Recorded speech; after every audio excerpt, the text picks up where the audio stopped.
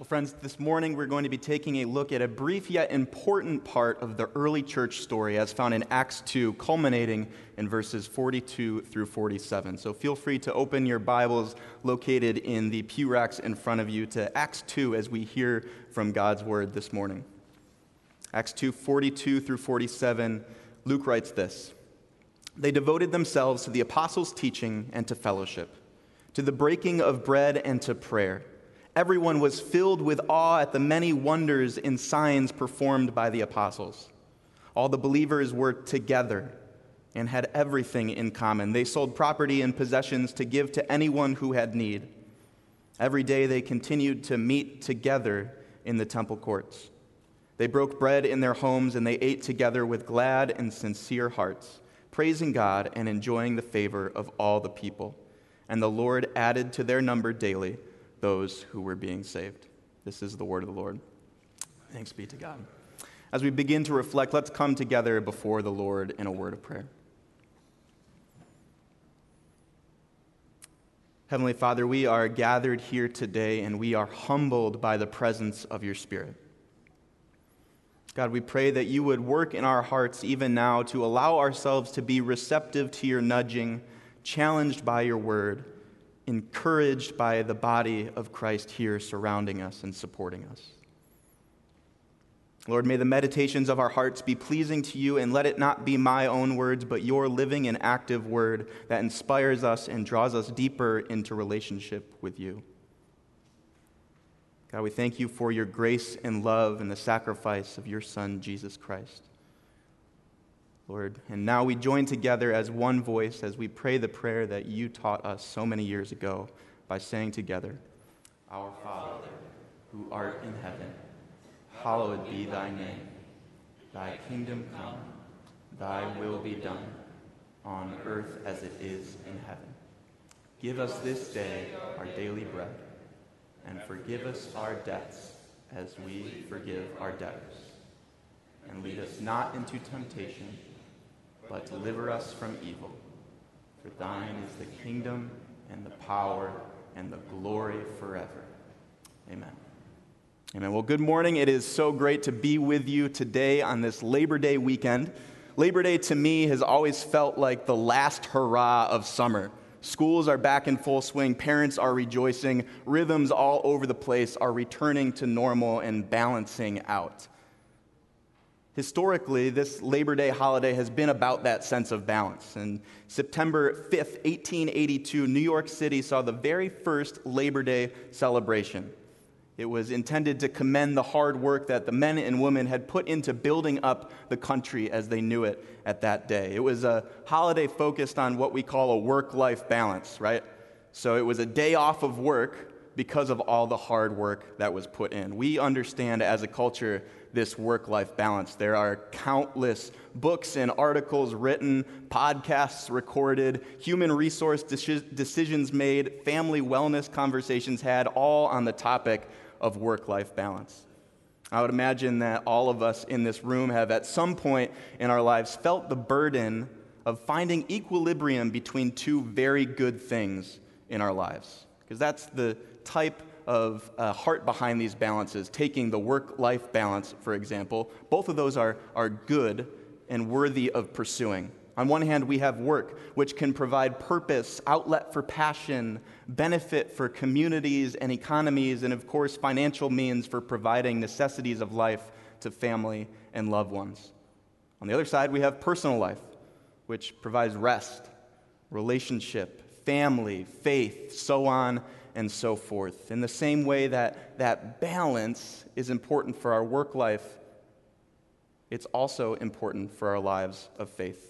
And we see this exemplified so well in the stories of the early church that's documented in the book of Acts. And when we are typically seeking balance, we find ourselves to be unbalanced or out of whack or lost, confused, whatever word you would put to that. And we need to labor to get things back on track.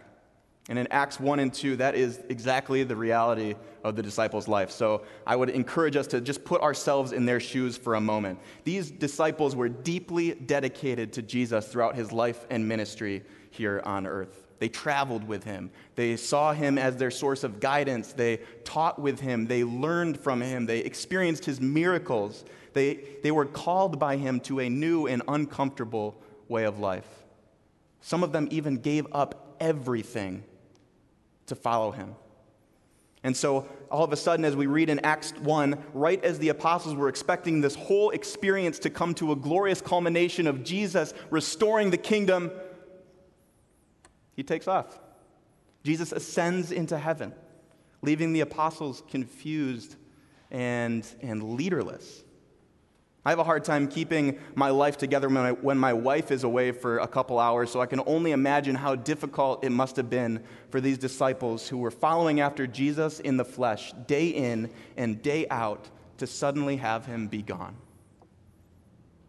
You see, the task at hand was to continue to make disciples of all nations, but now seemingly without direction and without a leader. And although Jesus was no longer physically present in the way that they had become accustomed to, we know that he did not abandon them. In fact, on the contrary, he gave them everything that they needed to create a flourishing church. He promised that the Holy Spirit would be with them to power and guide them. In the upper room, just about a month and a half earlier, he gave them a physical reminder of his sacrifice and grace. Jesus left them with the community of believers that surrounded them for support and encouragement. And he left them with the truth and power of his word, the scriptures. This is evident in chapter 2, verse 42 that we read, and I'll read it again now. It says, "They devoted themselves to the apostles' teaching and to fellowship, to the breaking of bread and to prayer." Theologian N.T. Wright describes this verse as outlining the 4 landmarks of the early church. He and some other New Testament scholars point to this as the key to success of the growth of the early church, a balance of the 4 important components and actions of a life of faith. So let's take some time today to dig into these landmarks and look at how the early Christ followers exemplified such an awesome and inspiring balance of each of them. First, we'll start with the initial one that Luke describes. The people were devoted to the apostles' teaching. In those days, we know that the Old Testament texts were not easy to come by. There were no mass-produced Bibles or iPhone applications that would provide ready access to the Scriptures. And so, because of that, it was really only the educated and the religious leaders that had the opportunity to read Scripture consistently. But in spite of that, they still understood the power that was held in Scripture. They knew how important it was to reflect on the wisdom and guidance provided from the living and active Word of God. And so what they did, though, even though they could not access the Scriptures, they placed a huge importance on gaining wisdom from the Word by listening to the apostles teach them from Scripture. If you still have your Bibles open, I want to point us towards verse 14 and following. And it's describing right after Pentecost. People were confused, understandably, by the action of the Holy Spirit. And in that confusion, Peter steps up and he begins to address the crowd, offering a sermon of comfort and encouragement and inspiration. But it wasn't his words that brought the comfort and encouragement. Instead, Peter had such a profound and vast knowledge and intimacy with the Scriptures that he was able to recognize the current state of the early church as the realization of a prophecy from the book of Joel, which he then recited to the people. Peter went a step further than that too, and he listed off, shared David's experience of God from the Psalms to continue to offer hope and encouragement to a people who were lost, nervous, and unsure of what the future held. So even without the ready access to the text for this community, the early church was Scripture-soaked and eager to draw deep from the well that was and is the Word of God. They knew that when they were lost, when they were confused, when they were without guidance like they felt like they were, they could always turn to the truths of Scripture and feel confident that the Word would be an all-sufficient source of leadership for them. Secondly, Luke shares that the people were devoted to fellowship. This word in the original Greek, fellowship, is koinonia. And that means a sharing of life or community, and it's in fact the name of our high school ministry here at Christ Church. The early believers knew that one of the ways to make their faith stronger was to do life with one another. And so they spent a lot of time rejoicing with one another or weeping with one another, simply doing life with one another. We have evidence of this all throughout Acts and Acts 2. And the first experience we get of this is during the Pentecost. In verse 1, it talks about how when the day of Pentecost came, they were all together in one place. This was a regular practice for the believers, coming together to support one another, hear from the teaching. More than just a practice, though, this koinonia was a way of life. As we see in verse 44, it says, all the believers were together and had everything in common. And further, verse 46, it says, every day they continued to meet together in the temple courts. These believers had much in common. They had common interest in spreading the love of Jesus Christ, common space where they could rub shoulders and be in relationship with one another. And they used all of these commonalities to be the source of inspiration and hope as they journeyed together in faith. Thirdly, Luke states that the members of the early church devoted themselves to the breaking of bread. New Testament scholars believe that the breaking of bread could mean two different things, both of which are extremely valuable for the life of believers, and both of which also come from the experience of the Last Supper. The first definition is simply gathering around a table to share a meal. Many of us know and have experienced there's something truly transformational about gathering a group of people and sharing a meal around a table with one another. Sharing meals with one another regularly kind of acts like a fertilizer for a relationship. Around a table, families can have conversations of faith that they've never had before. Complete strangers can come together and build lasting bonds. And friends can come together and seek honest accountability from each other. In the Gospels, we see Jesus eating with loved ones often. And I can see him kind of using those instances as times to catch up, to laugh, and to just be with the people that he was around. The second definition of breaking of bread points us to the sacrament of communion that we're going to partake in just a little bit. It's a physical symbol that recenters our hearts, our minds, and our lives around the grace-filled sacrifice of Jesus, that while we were still in sin, Jesus endured a torturous death that we would have everlasting life with him. This practice of communion became commonplace for the early church. It's a means of fellowship and a means of recentering and reorienting their life around the sacrifice of our Savior. Finally, as we turn back to the passage, the believers devoted themselves to prayer, direct conversation and communication with God. And the first example we get right away is in the Pentecost account, where the ones that were touched by the Holy Spirit began to cry out fervently to God in various languages. And while that wasn't probably the most common experience of prayer for them and for us either, it showed the importance and the leadership that was gained through leading with prayer. They understood the impact of consistent prayer in individual relationships with God.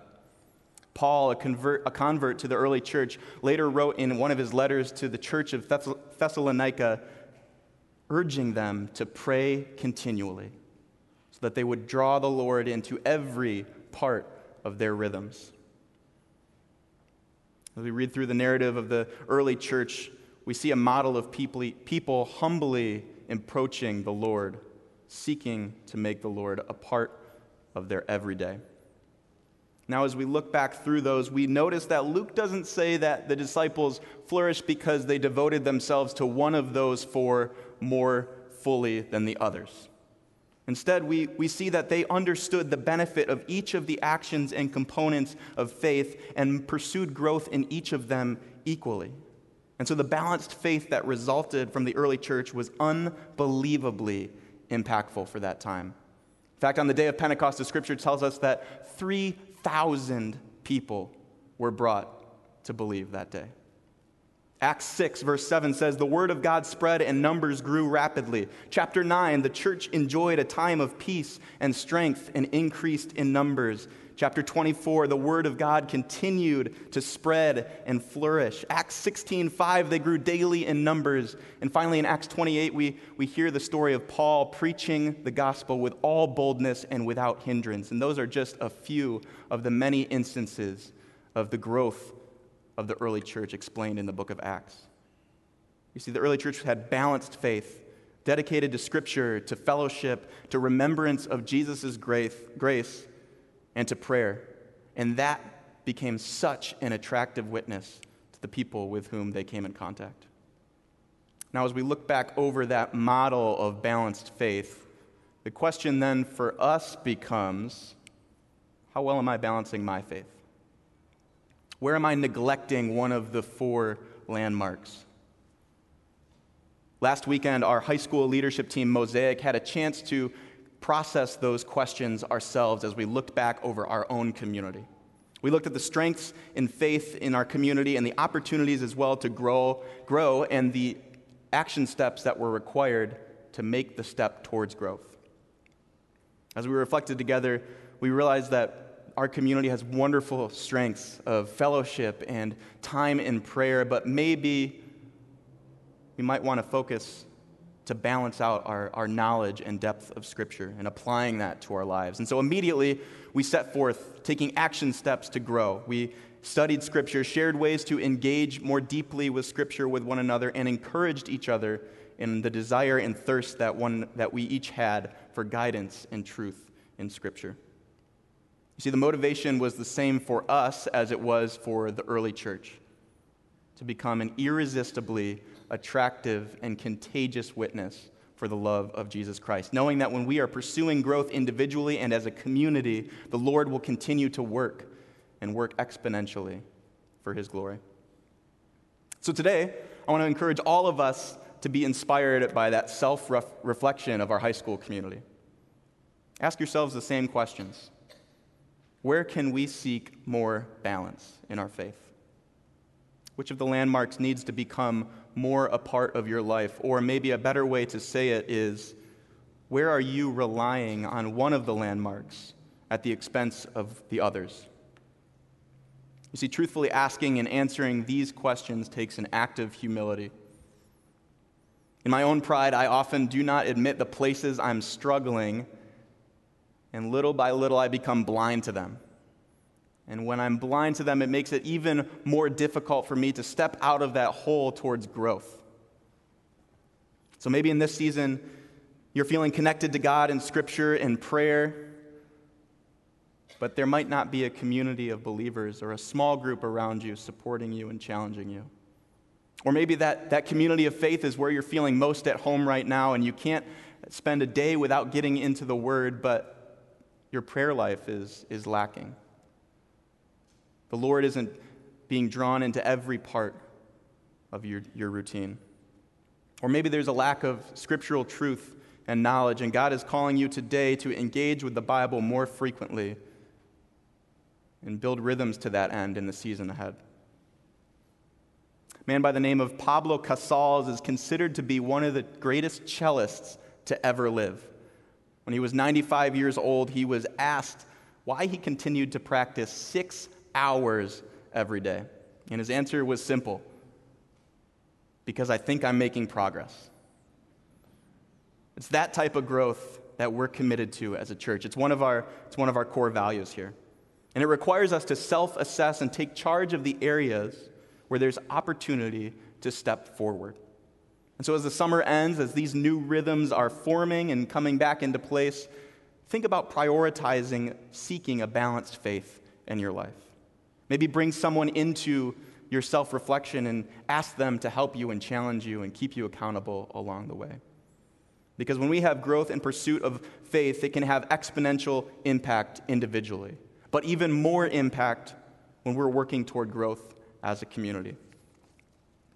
Rich Stearns, the president of World Vision, calls this the domino theory of spiritual impact. So imagine a bunch of dominoes laid out. You top the first one over, and it creates a chain reaction spreading out over hundreds or thousands of dominoes.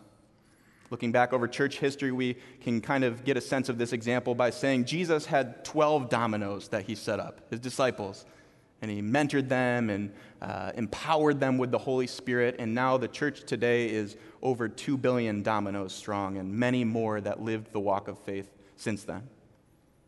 Stearns also gives us a story about a spiritual impact of one individual. In the 1880s, a man by the name of Robert Wilder, who was a missionary kid from India, was preparing to return to the mission field after his schooling. In college, he had signed a pledge with his friends to become a missionary, but due to his poor health, he couldn't fulfill the pledge, but instead made it his life's work to encourage others to make that same pledge. And the first domino fell. During a preaching tour that took Robert through Chicago, he was preaching to an audience that included a man named Samuel Moffett. Moffett took the same pledge as Robert, and in 2 years' time found himself as a missionary in Korea, and the next domino fell. A few years later, Samuel shared the gospel with a man who had become disillusioned with his Taoist practice. Kiel Sun Chu accepted Christ, and the next domino fell. In 1907, Kiel became one of the leaders of the Pyongyang Christian revival, and spontaneous prayer and confession broke out among the church there. People point to this as the start of the Korean Christian church. Kiel died in 1935, and 5,000 people attended his service. The church in Korea is now 15 million people strong and sends more foreign missionaries than any other country outside of the United States. And millions of dominoes continue to fall. If that is the effect that one individual can have through balanced faith and focusing on Jesus Christ, what can this community do? Friends, when we are truly committed to growth as individuals, the impact that we can have as a community is massive. Take the model of a balanced faith from the early church in Acts 2 and deeply pursue scriptural truth and guidance, Christ-centered fellowship, consistent remembrance of God's grace, and a thriving and consistent life of prayer. As we grow together, we begin to watch as God uses us, this community, to impact His kingdom in ways that we could never imagine. Would you pray with me? God, I ask now that we would be open and responsive to the movement of your Spirit that comes from our engagement with your word. Lord, I pray that we could focus on these 4 landmarks from the book of Acts, God, and start to live our life in more balance, pursuing growth in each one of them. Lord, so that we can grow closer to you individually, but that we as a community in our consistent growth towards you can be doing impactful things through you in your name all across the world. We thank you for this opportunity to serve you and to hear your word. In Jesus' name we all pray. Amen.